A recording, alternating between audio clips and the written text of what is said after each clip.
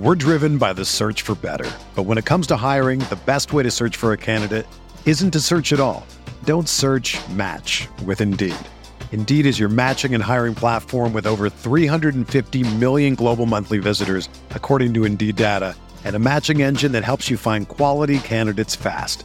Ditch the busy work. Use Indeed for scheduling, screening, and messaging so you can connect with candidates faster. Leveraging over 140 million qualifications and preferences every day, Indeed's matching engine is constantly learning from your preferences, so the more you use Indeed, the better it gets. Join more than 3.5 million businesses worldwide that use Indeed to hire great talent fast. And listeners of this show will get a $75 sponsored job credit to get your jobs more visibility at Indeed.com/Blue Wire.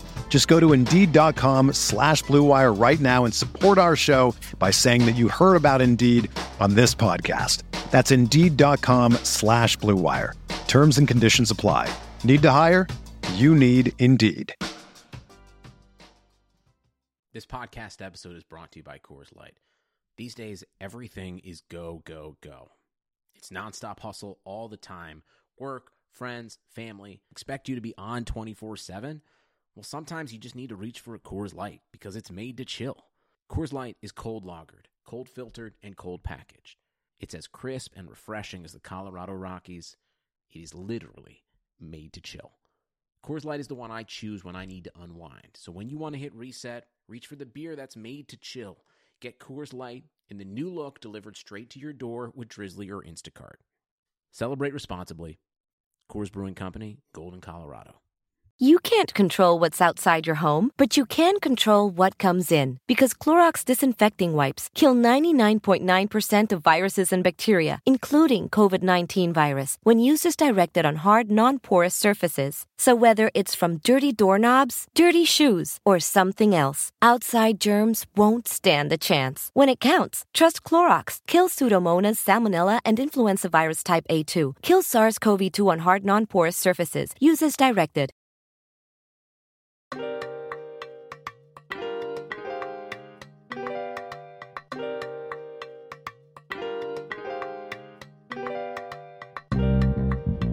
I went in there, I about threw up, all right? Have a little bit more social awareness. That's to take a piss, don't take a shit in the porta potties, all right?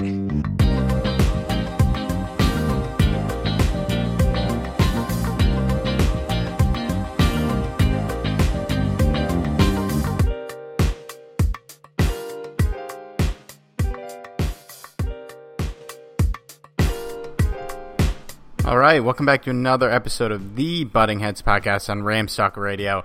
I'm Steve Ribeiro. As always, I'm here with Johnny Gomez, and tonight, I'd say our most recurring guest on the pod, Kev Mahserejian of Rotoballer, is back. How you doing, guys?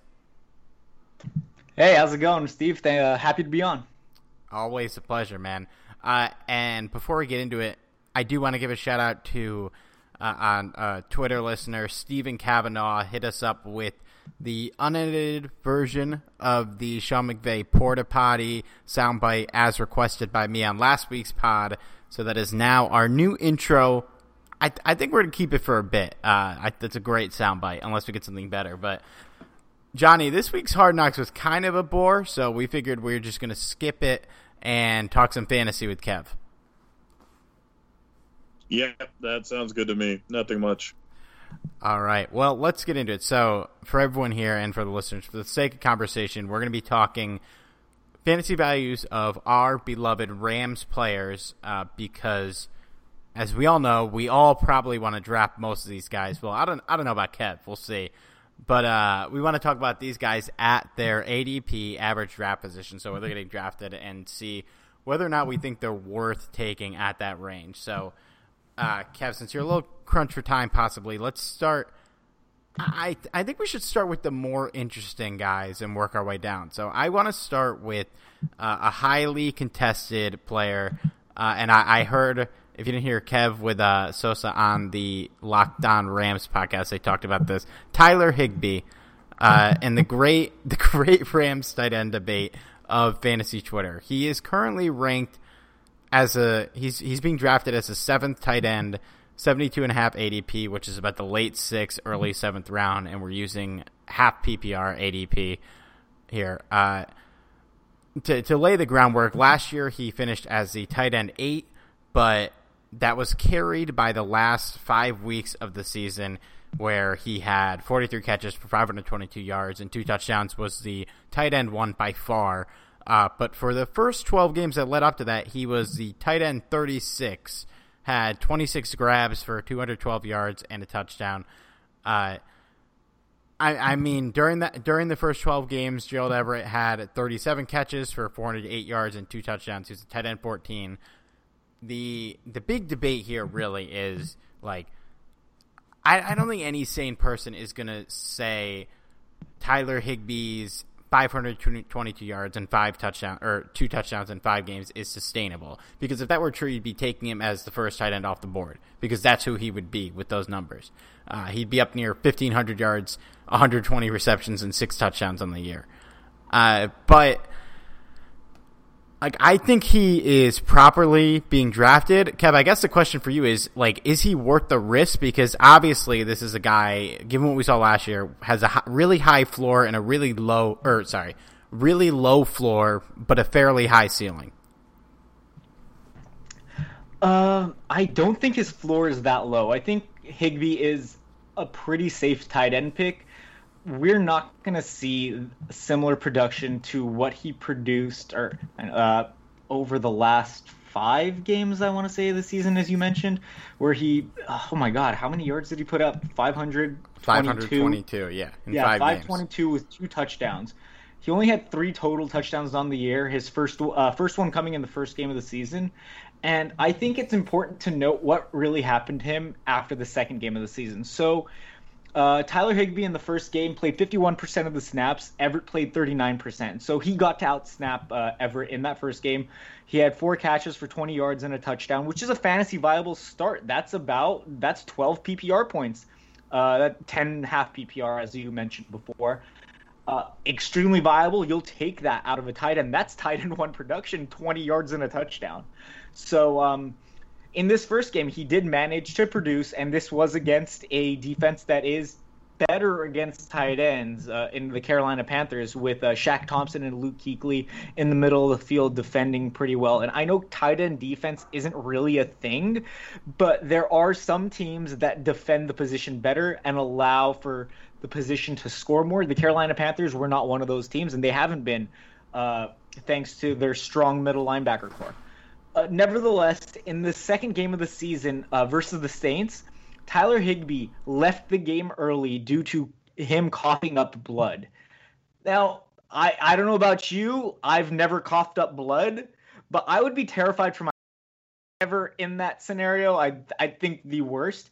Higbee ended up in the hospital. He had 2 catches for 21 yards on 3 targets, on 34% of the snaps, which is actually pretty good production. But after that, he missed week 3, came back week 4 against the Buccaneers, played 44% of the snaps, and then saw his snaps incrementally increase up to 64% against the Falcons in week 7, saw a downtick, and then it kind of fluctuated right after that, up until Everett's injury, where we saw the boon and those 500 yards came, and he performed at a historic rate. No tight end in NFL history, I believe, has had 4 100-yard games in a row. Tyler Higbee has. I don't know what to make of that. What do you think? I mean, we mentioned, like, when we talked about Higbee a while ago, that he might be the best Rams tight end in the last, 20 years, just based off of that stretch. Maybe even longer than 20 years, because it's just been a wasteland of players. But yeah, I think he's absolutely worth the risk where he's being drafted. Yeah, ever, possibly. We've had no good tight ends in team history. But yeah, man, when you brought up the blood thing, I completely forgot that happened, and that does kind of explain why. Not doesn't tell the whole story. There's a lot of factors here. The offense was bad. Cooks was out there for a lot of it. Everett was obviously taking a lot of the passing work, but the Rams did make a financial commitment to this guy before the season. They clearly believed in him. Now, did they think that the dude was going to put up 500 yards over 5 games. I doubt it. And I don't think anyone is expecting that for next season. But, like you said, he should be a fairly stable option at the position, even if he doesn't hit that.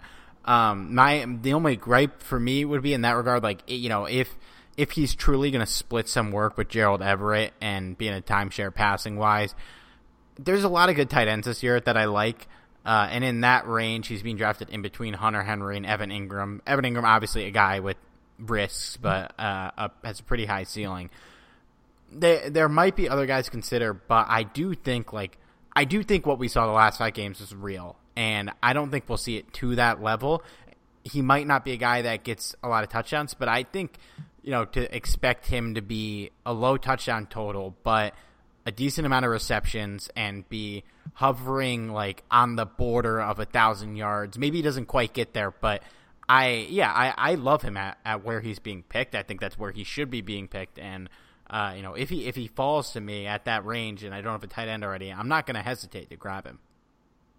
Yeah. So my whole thing with Higbee is I think we saw the type of season he's going to put up last year. So he had 89 targets, 69 receptions, 734 yards, and 3 touchdowns. That's completely replicable. That's not some insane tight end season, and that's still tight end 1 status if you consider tight end 1 one of the top 12 tight ends as it typically goes. So we're not going to see that 100-yard stretch come back unless he's magically the greatest tight end of all time, which I doubt. But if you kind of average out the start of the season and the end of the season, he could totally be a guy that gets 40 to 50 yards a game and with the occasional touchdown and maybe 4 to 5 catches per game, that's a very good tight end option. You'd kill to get that. Some people are streaming tight ends that get one catch and 20 yards some games. So Higbee, I'm comfortable drafting as high as tight end 5. He's right below the Kittle, Kelsey, Andrews, Ertz. That's the top 4. And then it's Higbee for me because him and Austin Hooper are 2 tight ends who are in a position of success in their standalone spot. But if the backup, let's say Everett or Njoku in Cleveland, were to be traded, their value booms. But at the moment, you have Higbee, who's a safe player with really good upside and a replicable season. So, and he's been healthy. He hasn't missed more than 1 game, and that 1 game was the game he was coughing up blood. And the reason that early season production wasn't so much was because he was blocking more often than he was running routes. When he ran routes, he was one of the more efficient receiving tight ends. So, I'm a fan. I hope other people buy in too, unless they're in leagues with me because I want to get him. So, Johnny, how you feeling about Higbee? Higbee's certainly a guy that you do want to look out for in fantasy football. Particularly, you could even bypass the idea of him not being a touchdown catching tight end. I mean, he'll get you a few here and there, but he's not one that's going to get you a ton of touchdowns. That being said, if he continues the path he was going, at least semi, towards the end of last season, I think that Higbee is a solid option, especially because it's such a huge drop-off when you look at the top 4 tight ends. There's just, after that, it's a huge drop-off. There are guys that can put up big numbers, but not consistently. So, yeah, I think this Higbee is somebody to watch out for. I don't know if I would, really, really reach for the guy. Just because there is some risk with him, just because he's not that consistent if you go back in history. But if he continues the path, this could be a steal. Yeah, Kev, I do love that you are the highest on Higbee. We bring in the non-podcast regular, and he's even more of a homer than we are. It's weird how that works, but there's something about him. We saw a true breakout. His catch rate's gone up every year from 38% to 56% to 71% to 78%.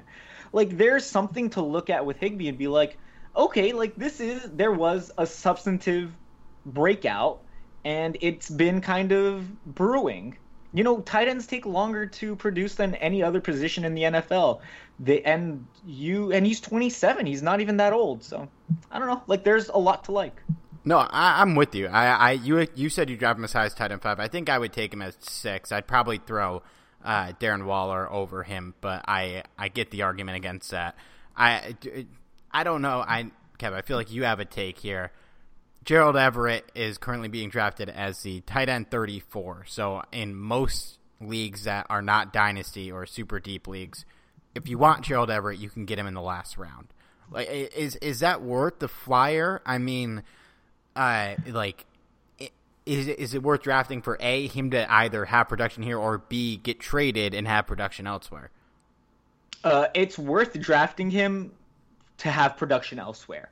There have been rumors floating about, like, via some really conspicuous tweets by Everett saying, like, the decision's already been made or something. I forgot what the exact tweet was. I mentioned it on the Locked On Rams pod with Sosa over the weekend, but I think he's going to get traded. It would make sense that a team like, let's say, the Cincinnati Bengals with Zach Taylor, former Rams quarterback coach, right?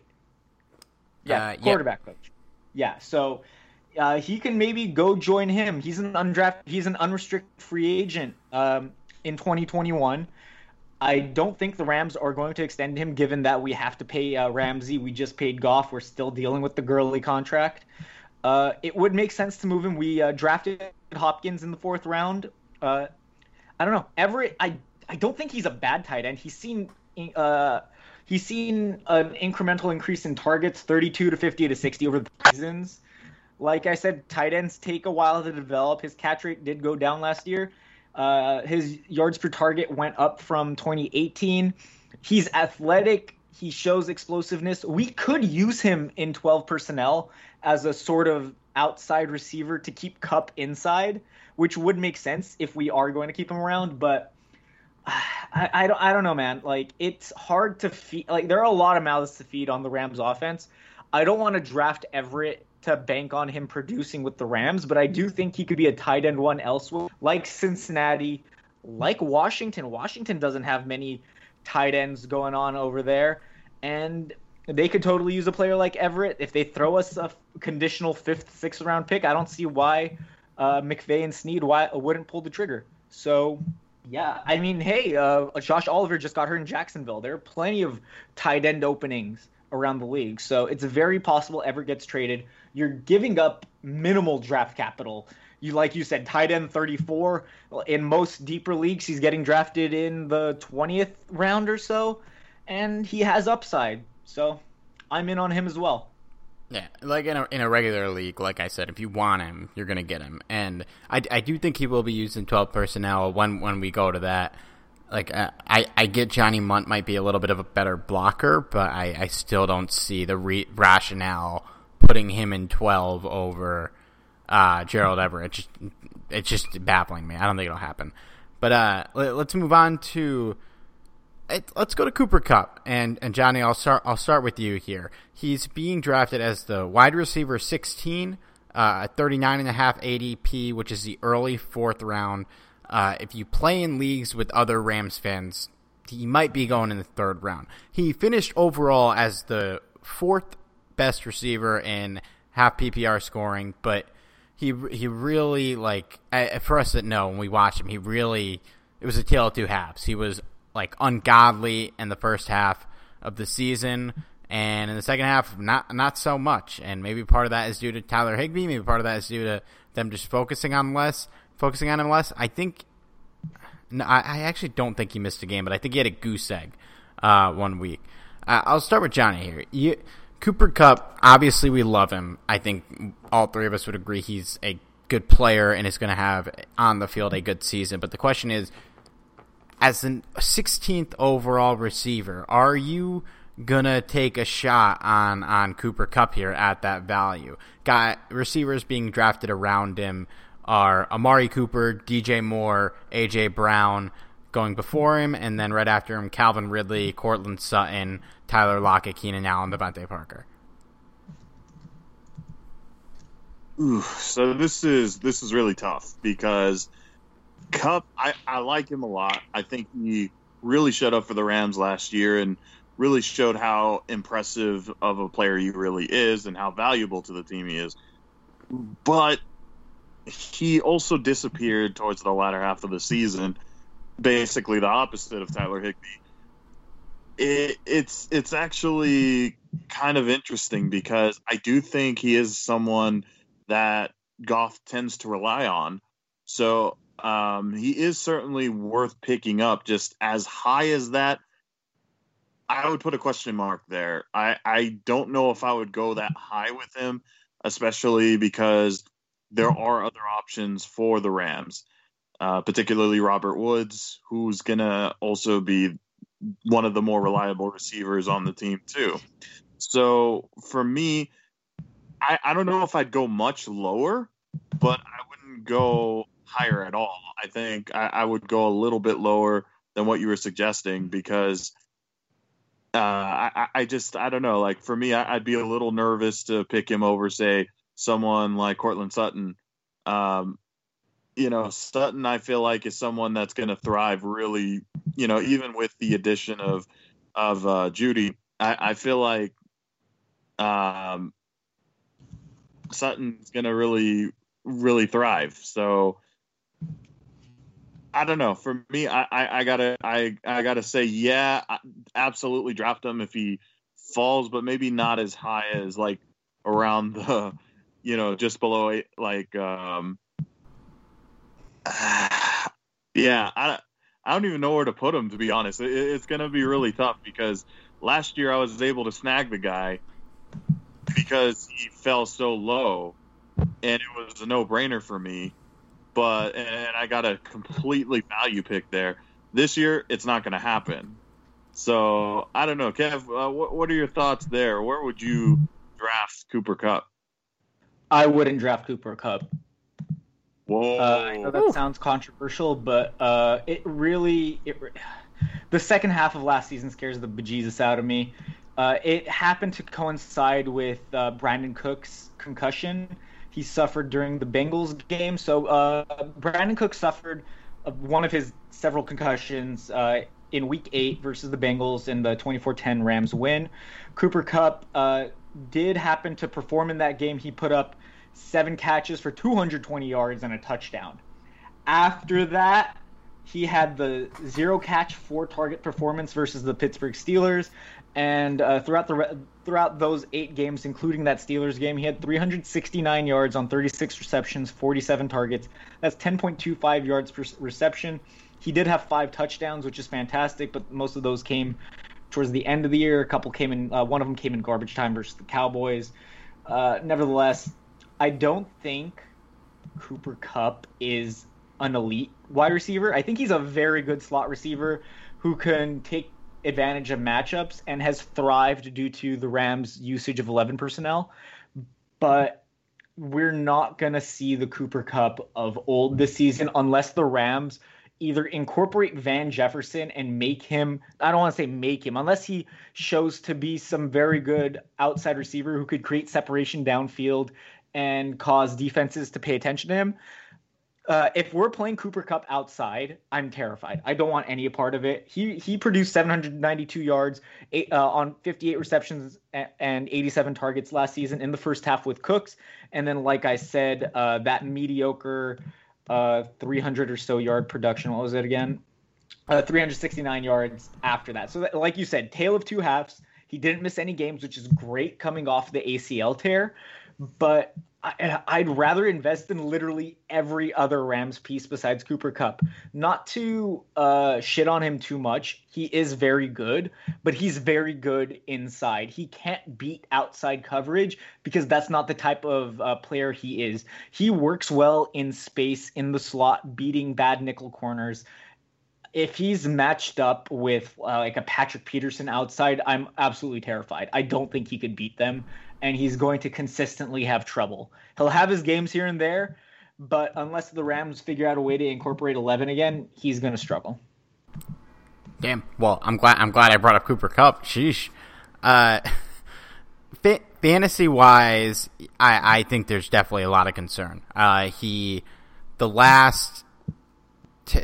From weeks 10 to 17, he, as far as average score per game, he was a 32nd best wide receiver in half PPR. Now, for the first 8 games, he was the 4th best wide receiver. And you mentioned the Bengals game. He'd still be ranked really high without the Bengals game. But that definitely bloated things a little bit for him. Like, if you take out the Bengals game, well, he only drops to 5th in points per game if you take out that game. But still, I think I'm not too worried about him being on the outside, because I think unless we're in 12, and even in 12, they might have him off the field in favor of like somebody like a Josh Reynolds or something.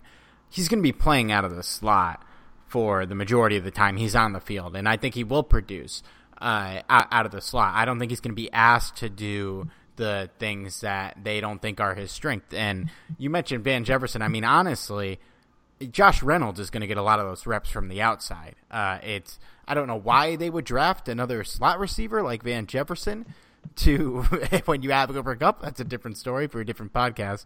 But yeah, I think, yeah, your concerns are valid, but I think he will be out of the slot for the majority of the time.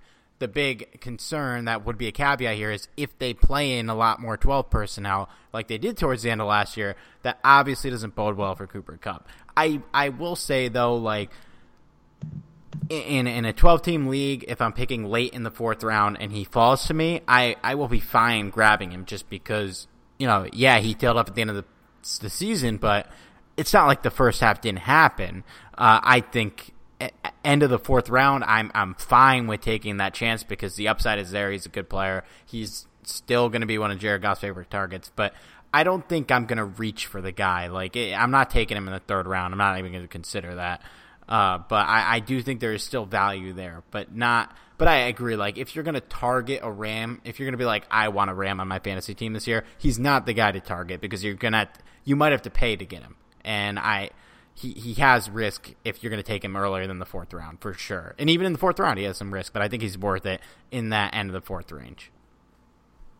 Yeah, no, I agree. It's just right now, on the NFBC website, his average draft position has been 34th overall. That's right below Amari Cooper, a wide receiver I'd much rather have. Like you mentioned, end of the 4th, that's not really his ADP. But if he does slip, of course, yeah, like I would take a shot on Kupp if he were to fall to the late 4th, early 5th round. Usually doesn't happen, but in that circumstance, yeah, the value's there. You could take a chance on the Rams figuring out the offense a little better, hopefully by midseason where we have it figured out. I do believe our offense is going to look a lot better than last season.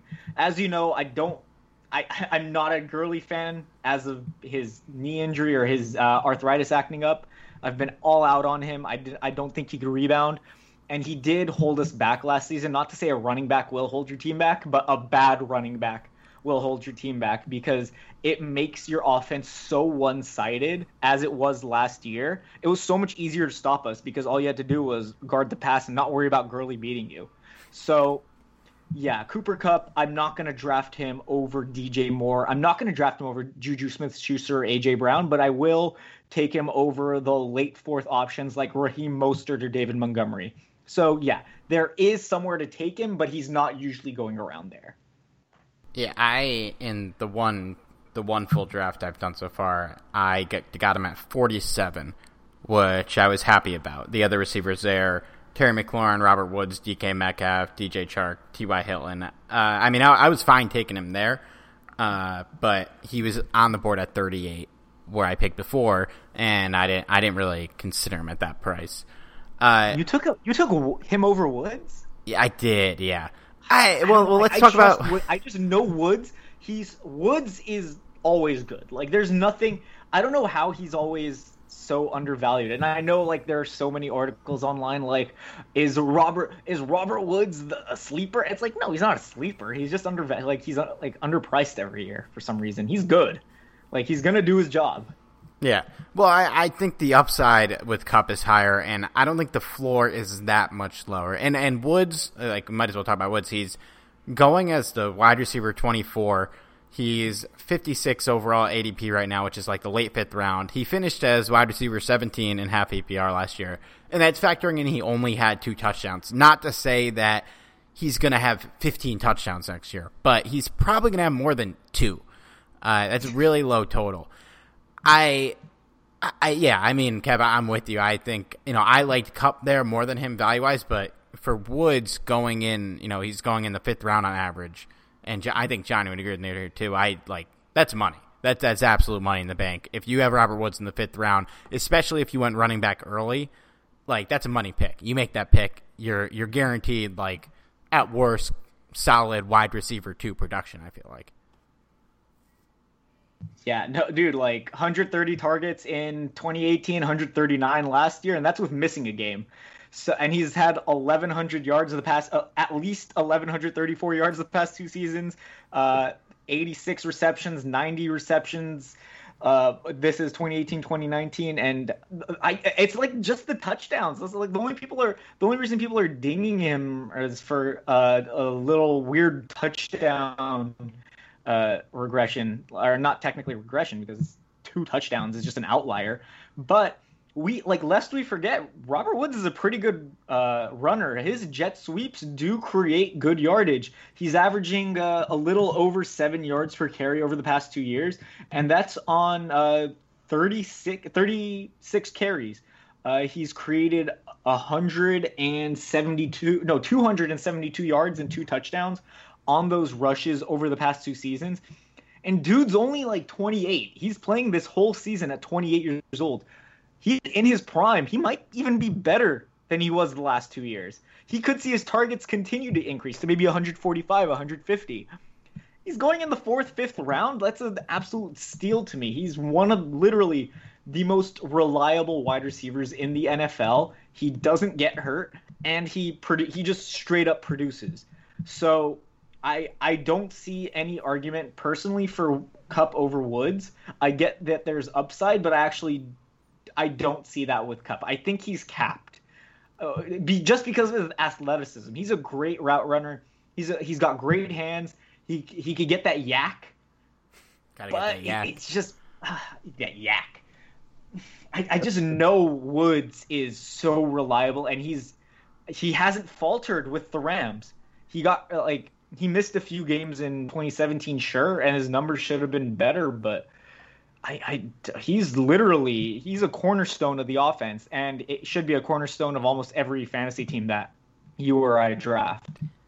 Yeah, and I kind of contradicted myself a little because Johnny and I did rank Robert Woods as the number 1 player on the offense when we did player rankings a couple weeks back. Johnny, I would imagine you're on the same page as us with Robert Woods. Oh yeah, no questions asked. I mean.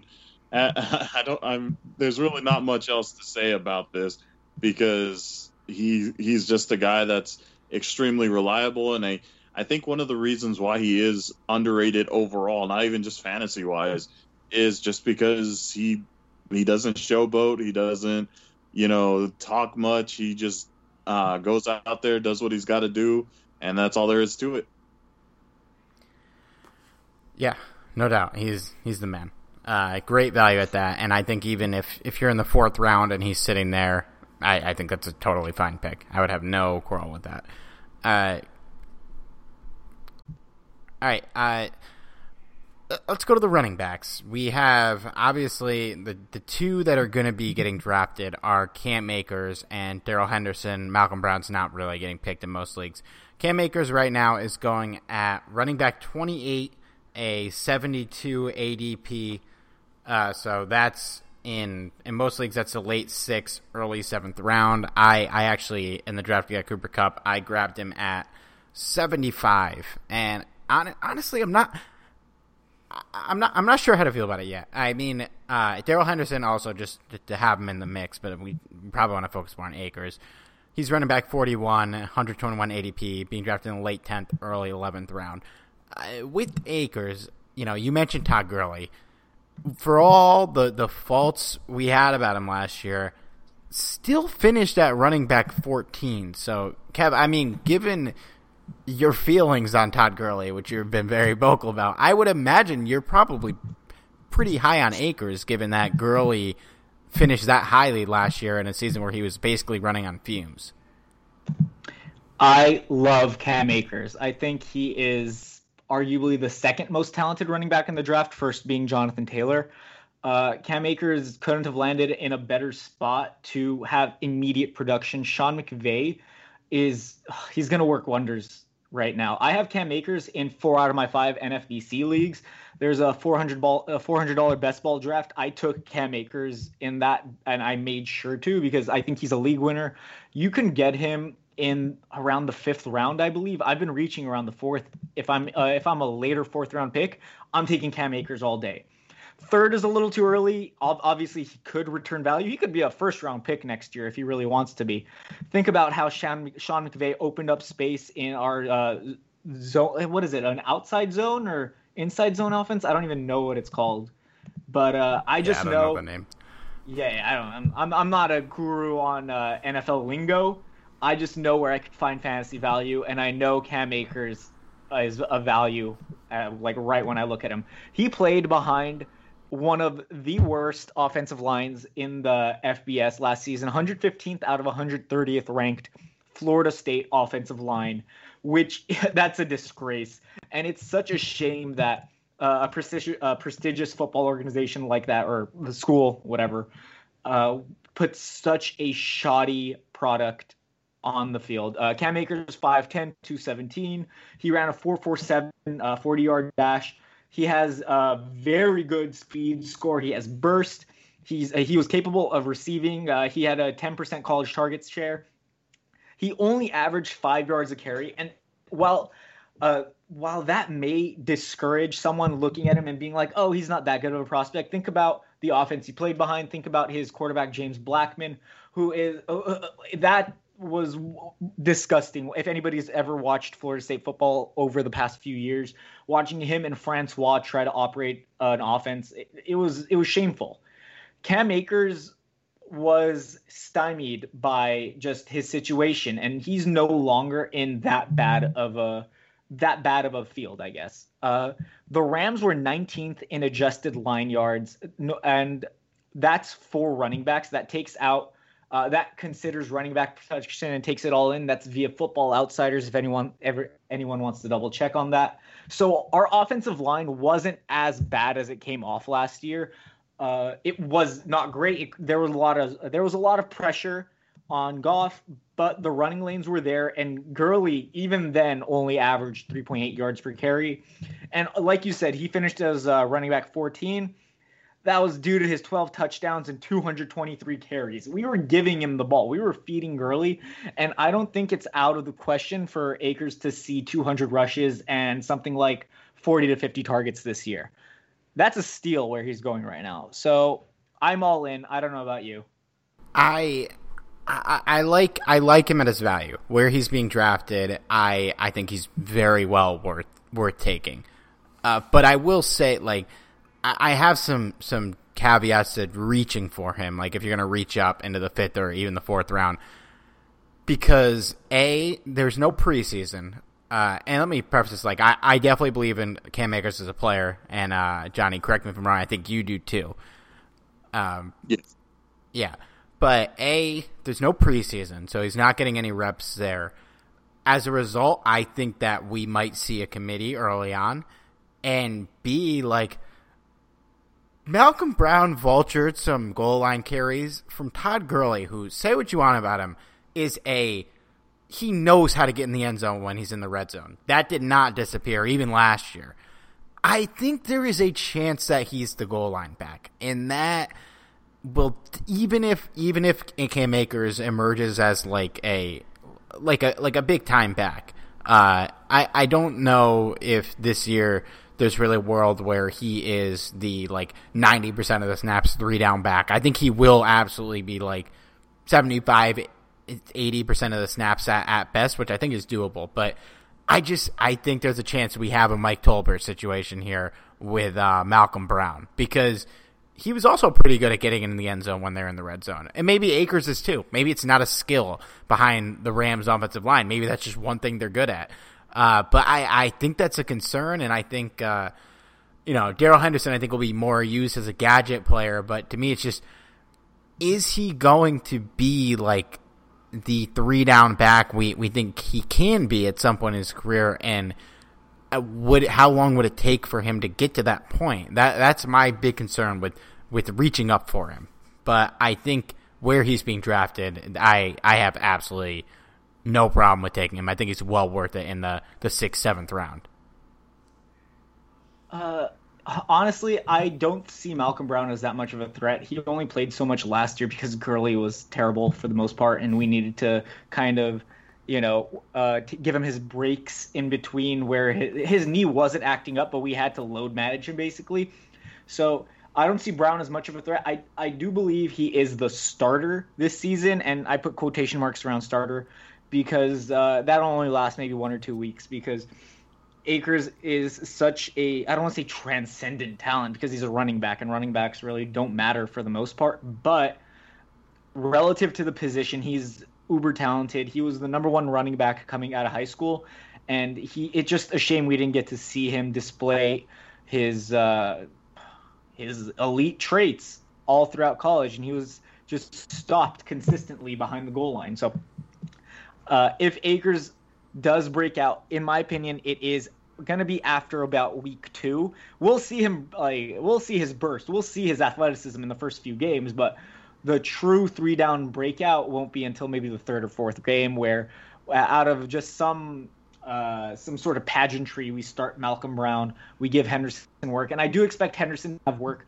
throughout the year. I've labeled him as a change of pace back. He's you said he's a gadget, which is pretty much how he was used and in Memphis, even though he had so many carries. They run a gimmick offense over there, and we're going to use Henderson and his speed as we're going to use him as a home run back, I believe. We're going to give him his carries, but we're going to limit it to where he has open opportunities, but we don't bang him inside the way we could bang Cam Akers, or we did the same with Todd Gurley the last few years, because that's not his style. He's more of an outside runner than an inside runner, where Cam Akers is an everything runner. So the snap share, like you said, 70 to 80. Mine's closer to 65, 70, but the snaps don't really matter. The touches do. So that's kind of where I have it. Yeah, Johnny, what are you thinking about Akers fantasy-wise? It's really difficult because I like Cam Akers. I think there's a lot of potential for this guy. And I think this is going to be the running back for the future for the Rams. I think that we're all in agreement there. But for the 2020 season, it's really tough to answer when to take the guy, because I think this is a guy that you can definitely get a lot of value out of him. But when that happens, I'm not entirely sure. So obviously, this isn't really the guy you want to go into the season thinking he's going to be your week 1 starter, because it could very well be that he doesn't get much of any action, just depending on how Sean McVay and the rest of the offense kind of unfolds. Especially if McVay kind of uses week 1 to be like a sort of tryout, which I don't think he'll necessarily do. But he's also mentioned that he wants to go by committee. So if he does a true committee, that means he'll want to get more reps to each running back, whether it be Malcolm Brown, Darrell Henderson. I don't know if you want to throw John Kelly in the mix, but I guess you could. I don't think you can. I don't think you can throw John Kelly in the mix. I don't think so either, but, you never know. Stranger things have happened. So for me, I would like to draft Akers, but I think there's always that one person in fantasy football that's going to draft a rookie, especially with an upside of Akers. Seeing that Todd Gurley has already left, a lot of people are going to assume that Akers is going to be that week 1 starter that's going to be very, very capable. And I think he will, just maybe not right away. So if you can wait like a week or 2, or maybe even 3 or 4 weeks of him just kind of giving just meh kind of stats in for fantasy football, then okay, fine. but you have to go in with the knowledge that he may take longer, you know. And I don't know if that's really worth, investing like a 4th or 5th round pick. Yeah, I may be taking a chance at him in the 6th or 7th round, like Steve was suggesting. I think that'd be more than fine. But my experiences in past leagues, there's always an overzealous guy that will go after a rookie, and sometimes it pans out for him, and other times it's hilarious to see them draft him. Yeah, that overzealous guy is me. Always. I love rookies. I love the shiny new toy. I love the mystery box. Do you want the boat or the mystery box? I want the mystery box. I mean, look, man, I think for, like, to me, and Cam Akers was drafted high, and I think, like, there's a case for him to be taken in fantasy drafts this season, maybe not in Dynasty, but this season, over a Jonathan Taylor and over DeAndre Swift, because he doesn't really have the competition those guys have. Maybe DeAndre Swift not as much, but like Jonathan Taylor, I think will after this year be the complete alpha in that backfield. But Marlon Mack is like, we're not talking about like 2010 Cadillac Williams on the Rams here. Like Marlon Mack is fine. And with Akers though, like we mentioned Darrell Henderson, he's more of a gadget player. We mentioned Malcolm Brown, he's more of like, well, you could throw him in there like if somebody needs a break, and he's going to be fine. I think Akers, as far as rookies go, he has the upside. They used high draft capital to draft him, and he doesn't really have the competition. So, like, if you're targeting a non-Clyde Edwards-Helaire rookie running back, I think that for this season, he probably is going to be the best value and the one most worth taking the risk on for those reasons. For any rookie, it's going to be Clyde Edwards for sure. Yeah, well, he doesn't really count. Yeah, he's going in the first round now. That's a little too rich for my blood. Yeah. Kev, just to touch on Darrell Henderson, because you mentioned he's probably going to be used as a gadget player, but that still is being used. He's being drafted in the late 10th, early 11th round. I mean, in that range, if you're looking for a RB4, RB5 type guy, I mean, to me, like in that range, I feel like he might be worth taking a swing on. I'm not over the moon about him, but this was a guy who was getting drafted in like the 6th round last year for virtually no fucking reason, and I'm happy and proud that I was very vocal about not taking him in any redraft leagues last year. But like this year, with for all the pros and cons you mentioned about Akers' fantasy value, I think where Henderson is getting drafted. I mean, if he's in the 11th round and you don't love your running back stable, I'm fine with adding him. I think he's got upside. Upside is one way to put it. I think he could be good. I think he could have his games. He's the kind of guy I'll never know when to start, assuming that Akers is the starter. He's gonna have his breakout games. Like I said, he's a home run back. He'll hit his he'll hit his runs. He'll have a couple touchdowns here and there. Also, not to forget, happy birthday to Darrell Henderson. He just turned 23 today. Hell yeah, so shout out to him. I wish him the best. I'm not the biggest believer. I didn't love him last year coming out of Memphis. I didn't see the type of 3-down back, but I was buying in 2019, assuming that Todd Gurley was shot. So I was wrong. He was shot, but he played the full season. So credit to Gurley. It's unfortunate that we didn't see more Henderson. He really was, even when he was healthy, he was getting out-snapped by Malcolm Brown. He hardly touched the ball. He had 43 touches last year. He wasn't an efficient runner on the ground. But he did break tackles, like 1 in every 5 rushes. He broke a tackle, which was one of the highest rates in the league, despite very low sample size here. So it's not that reliable, but there are attractive traits to Henderson. I just don't see him as a back that could take over any running back room, but he could have value. Like you said, 11th, 12th round or whatever. Yeah, sure, take a shot on him. I'm not doing that. I'm taking my shot on someone like Duke Johnson around there, because I do think Duke Johnson's the type of back, despite being a similar size as Henderson, his elite receiving ability is more appealing, and the fact that the back in front of him, David Johnson, is much more fragile. So that's just where I'm more comfortable going with. If I do have Cam Akers and I want to hedge with Darrell Henderson later in the draft, yeah, that's fine. If you want to do that as well, totally cool. I did that in one league, and I haven't done that since, but it's a viable strategy. Standalone, outside of best ball, I just don't see it for Henderson for the most part. So, yeah, this is the last point I unfortunately I get to touch on, but yeah, buy Henderson, but buyer beware.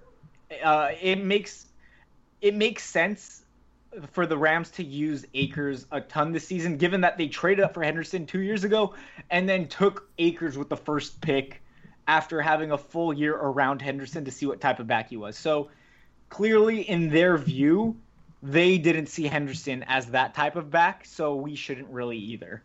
Is that fair?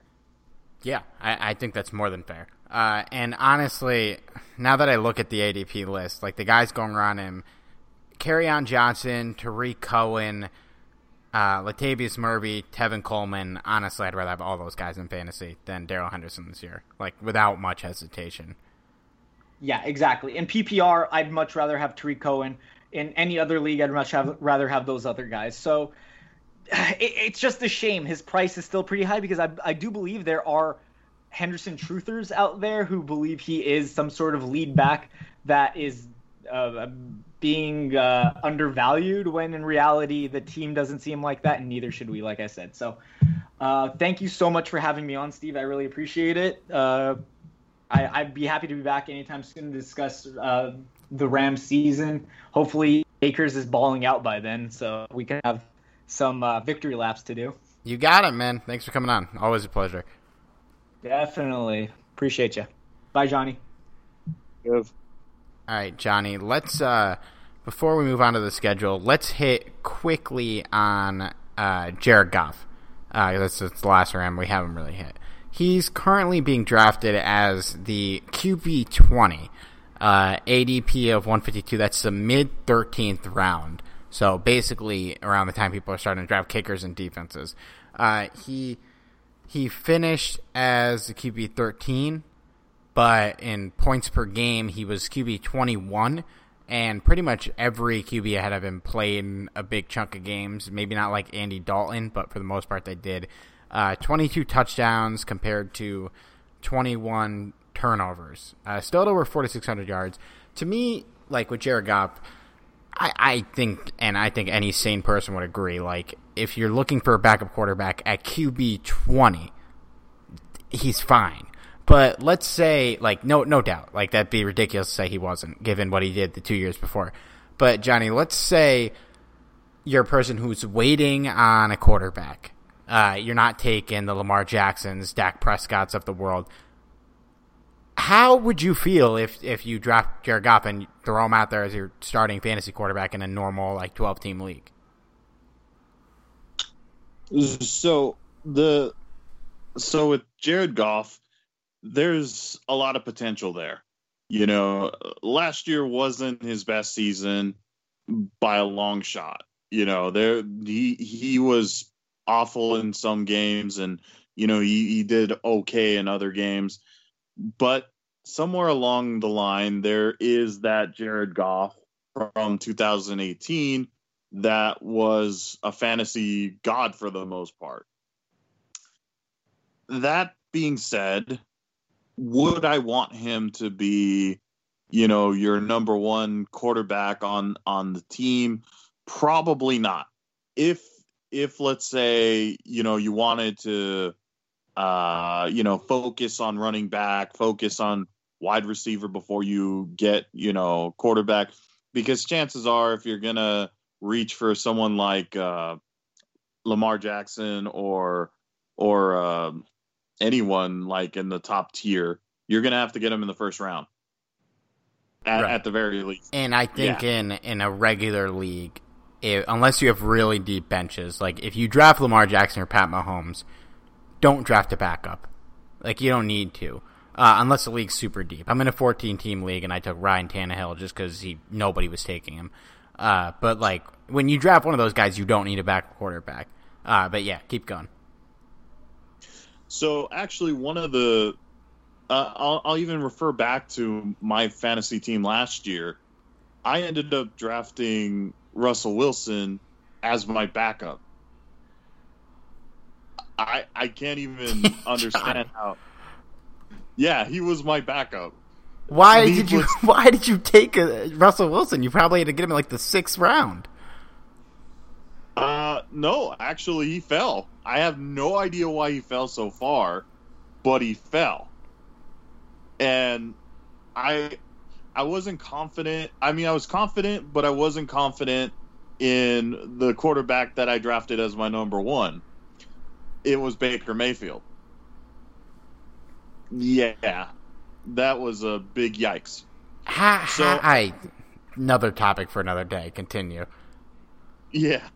So I drafted Russell Wilson probably like 3 or 4 rounds later because while I had a lot of confidence in Baker Mayfield, there's always that one chance because he still was relatively unproven. He had an amazing team around him, or at least so we thought, and nothing came of it. He was a fucking awful quarterback. So had I not drafted Russell Wilson later, I would have been screwed. Like, there's no questions asked. So my point in all of this is that if you do end up having Jared Goff as your, option number 1, just because you wanted to focus on receivers and running backs first, draft another quarterback that's, relatively close to his level later. You never know. You could be lucky like I was and have Russell Wilson sitting there. Yeah. Well, yeah, the fact that he fell that high and the fact that you took Baker over him, Johnny, is a little insane to me. But, so maybe not with a guy that I'm drafting that high, but I do agree with your principle. Like, I like Goff if I wait to take a quarterback. When I do that, I usually like to grab 2 guys because, the guys in like the end of the QB range, they're shaky. They're there. They're still sitting on the board for a reason. So if you wait till like QB 11, QB 12, like when the guys like the Matthew Staffords, the Ben Roethlisbergers, the Baker Mayfields are coming off the board, I like Goff there. I would probably pick him as like the second guy rather than the first guy because he really is just like not being drafted this year, which I get, but also like I think he's become a value given where he's being picked. But yeah, if you're rolling him out in week 1, you're not feeling great, but like it could be worse. And quarterback is such a deep position. Like if you want to wait, like I wouldn't mind a Ryan Tannehill, Jared Goff stack if you really wait a while to draft quarterbacks. I don't mind a Carson Wentz Jared Goff stack or something like that. Even if like you really want to draft Tom Brady for some strange reason, you can do a Tom Brady Jared Goff stack. Just like if you wait on quarterback, I think he's got value there for sure. You might as well. You could do worse. All right, and by the way, he didn't say it, follow Kev at BrotoSurgeon on Twitter if you haven't. He's got great fantasy analysis there if you want more. Since that went pretty long, we're going to do 2 games for the schedule preview this week, and then we'll do the last 6 next week since there's still going to be quite a few duplicates in there. But let's start. So I think I had the Rams 6-2, and you had them 7-1 going into the Week 8 bye. Coming back from the bye, Week 10, we have the Seattle Seahawks at home. Rams are going to be well rested. Seattle, after last season, there's been no movement on the Jadeveon Clowney front. They correct me if I'm wrong. They brought in Greg Olsen. They had some shifting on the offensive line, if I remember a little bit, on an offensive line that wasn't very good to begin with. But more or less, I feel like they have a similar team to last year. Oh, I'm a fucking idiot, dude. I'm going to leave this in the podcast because it's funny. I forgot they just got Jamal Adams. We should probably start there. Yes.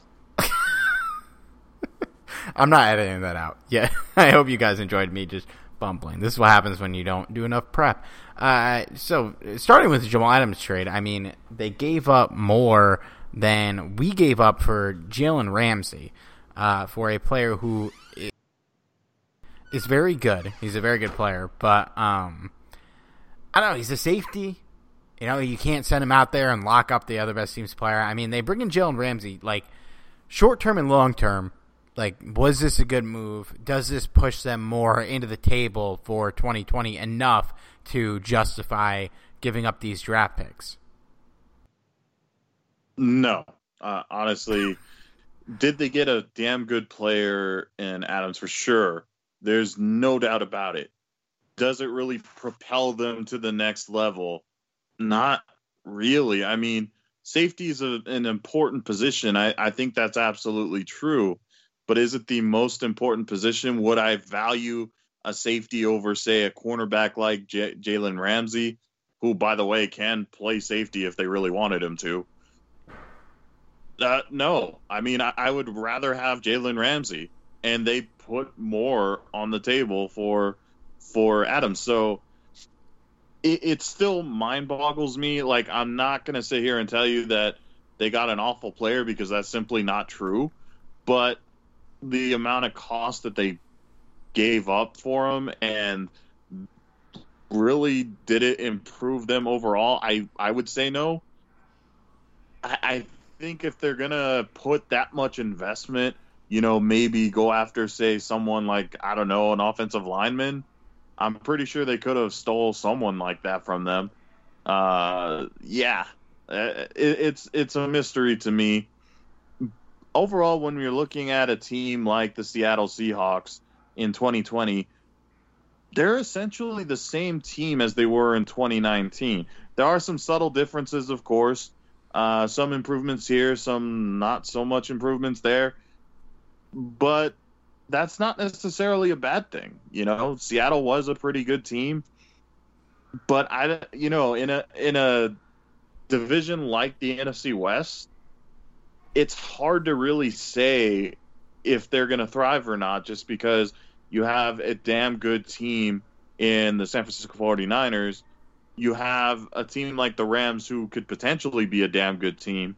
And then you have an up-and-coming Arizona Cardinals team. So staying the same is kind of dumb. You know, if you have the options to do it. Like in the Rams' case, they kind of didn't have a choice. You know, they didn't have the money, but they did kind of in the middle of the season go out and get Jalen Ramsey, who is someone that can affect the overall defense in coverage. So for me, I will never understand the Adams trade at all. They got a good player, but that's really it. So as far as, I'm just going to go ahead and answer because we already know where we're going with this. Since they're playing in Los Angeles, I think this is a no-brainer. I got to go with the Rams here, and I think it's going to be a statement game as well. I feel like it's going to be a game that they won't win by a ton, but one where they win comfortably. So I'm going to say a 31-20 victory for the Rams. Yeah, they did make some changes, actually, more than I remember. They brought in Quentin Dunbar from a trade. They signed Chance Warmack to bolster the offensive line. They bring back Bruce Irvin. As I mentioned, they signed Greg Olsen. They did lose Jermaine Ifedi, who was a starter on the offensive line. He left in free agency, went to the Bears. They cut DJ Fluker, who was also a starter on the offensive line. Hopefully, they bring back Josh Gordon. Nothing there yet. But we can hit the Seahawks more in Week 16. But I agree. I think I'm going to go 33-27 Rams. But I think it'll be a tough game. It's always a tough game between these two, except in 2017 when we or 2017 2018, I don't remember, when we had that beautiful slaughter of the Seattle Seahawks on the road. Was an incredible showing. So you got the Rams at 8-1. I have them at 7-2. In the next week, across the country, going to Tampa Bay. Tampa Bay, I mean, look, we know the story with Tampa Bay. They didn't really have any huge losses outside of Jameis Winston. They re-signed a lot of guys that were important members of the team last year. Ndamukong Suh, Jason Pierre-Paul, Shaquille Barrett, all some big ones. And really the only monumental changes with this team were Tom Brady and Rob Gronkowski. I mean, the Bucks, they went 7-9 last year with Jameis Winston at quarterback. Johnny, do you think a 43-year-old Tom Brady, like, does he vault them to being a Super Bowl contender? No.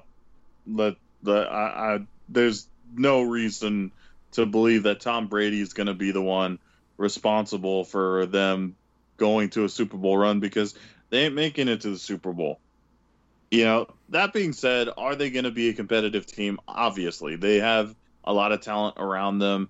I think if there is one positive thing to say about Tom Brady being on the Bucs, is that he actually has reliable wide receivers. And not to go on Tom Brady's defense there, he didn't have a ton of wide receivers that were reliable for a while, really. I mean, you have one, and overrated. I'm just going to say that. The Hall of Famer. Are you referring to the Hall of Famer, Julian Edelman? I get so tired of hearing about Edelman and hearing people say that he's a Hall of Famer. It just bothers me. But yeah, there are much better receivers on the Bucs than Edelman. Really much better receivers. Yeah. And I was never huge on Godwin. I kind of expressed that last year. And he kind of showed me up last year. He really did. He stepped up to become like a really decent option. I still don't know if I'm on as high as him as like a lot of other people are. But yeah, still better than Edelman. Yeah. He's clearly a beast, man. He's a fucking monster, and he whooped our ass last year. Yes, he did. To be fair, that was before Jalen Ramsey. Just saying. I'm just saying. So, do I think the Rams are going to beat the Bucs? I absolutely believe it, because I just don't think that old man Brady is going to be able to, while I do think he's going to get more receiver options than he had in New England, I feel like even if you give him better receivers, he's just way past his prime now. And he's still a threat, don't get me wrong, but I don't see him as being a top threat. So for me, I think it's going to be a close game, possibly high scoring, possibly. But I'm just going to say 34-31 victory for the Rams. It's tough to say, man. Like, before last year, we owned the Bucs. We had beaten them 5 times in a row. But last year, and it was also the weirdest fucking game I've ever watched, was last year's Bucs-Rams game.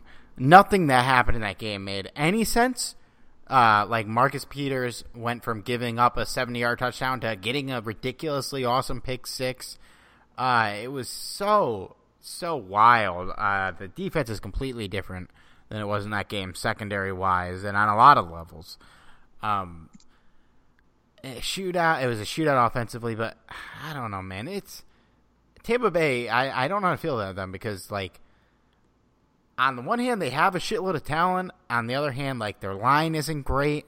I'm not super sold on their secondary. But on the flip side, like on one hand, Tom Brady is 43 and coming off one of the worst seasons of his career.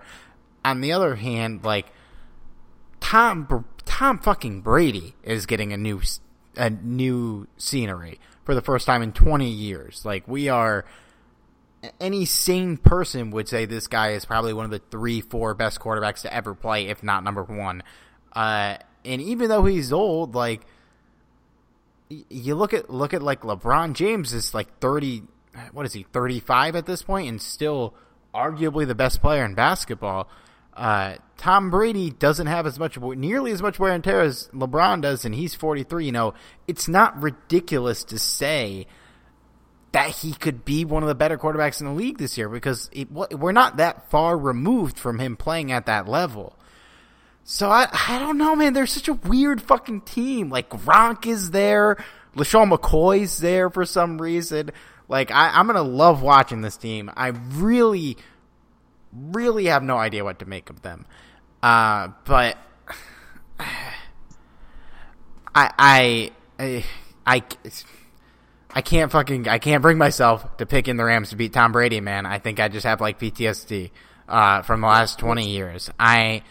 Fucking do it, Steve. I can't have the Rams going like 13-3, which might be where like I'm trending right now with this schedule, and is definitely where you're trending. I'm gonna go, just for the sake of how weird last year's game was, I'm gonna go 39-32, because I'm trying to pick the most ridiculous score I can think of. The Bucs win. So yeah, I don't know though, man. That's a game I'm looking forward to. They're such a bizarre team. They're like, there's a lot to like, but they still didn't really patch up the holes from last year's Bucs. Like, their quarterback play wasn't why they didn't win, like, really at all. Although Jameis Winston, obviously, what did he have, a 30-30 season? Like, they're going to be better off with Tom Brady, I think. It's safe to say, but how much better off? I mean, that's up to him, and, you know, it's like, who's going to sit here and bet against him, man?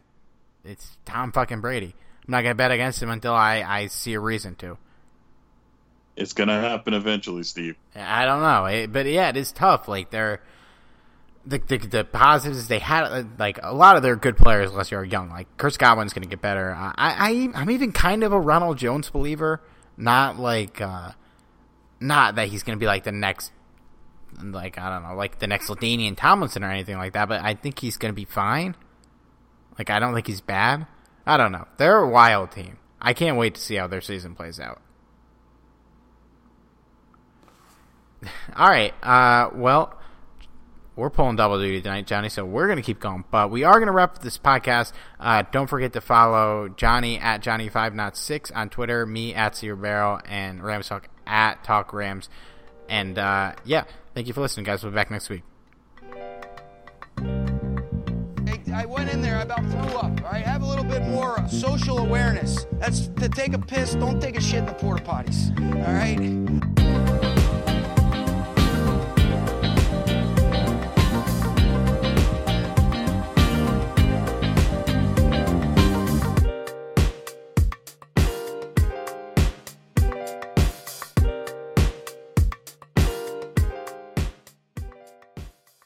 You can't control what's outside your home, but you can control what comes in. Because Clorox disinfecting wipes kill 99.9% of viruses and bacteria, including COVID-19 virus, when used as directed on hard, non-porous surfaces. So whether it's from dirty doorknobs, dirty shoes, or something else, outside germs won't stand a chance. When it counts, trust Clorox. Kill Pseudomonas, Salmonella, and influenza virus type A2. Kill SARS-CoV-2 on hard, non-porous surfaces. Use as directed. The NBA is back. Where else can a city this loud be this slept on? And 30 feet is still in range. Where else is history still in the making? The NBA, only here. Season begins December 22nd on ABC, ESPN, TNT, and NBA TV. Whether you're a world-class athlete or a podcaster like me, we all understand the importance of mental and physical well-being and proper recovery for top-notch performance. That's why I'm excited that Unified Healing is sponsoring this podcast. Unified Healing is a new and super innovative global network of wellness centers powered by Energy Enhancement System, or EE System. If you haven't heard of the EE System, you'll want to listen up. This technology promotes wellness, deep relaxation, purification, and rejuvenation. In hundreds of locations across the globe, access to a center is easy and affordable. Interested in experiencing the EE System technology for yourself? Go to unifiedhealing.com/bluewire to learn more and find a center near you. That's unifydhealing.com/bluewire. No material or testimonials on the Unified Healing website are intended to be viewed as medical advice or a substitute for professional medical advice, diagnosis, or treatment. Always seek the advice of your physician or other qualified healthcare provider with any questions you may have regarding a medical condition or treatment and before undertaking a new healthcare regimen, including EE System.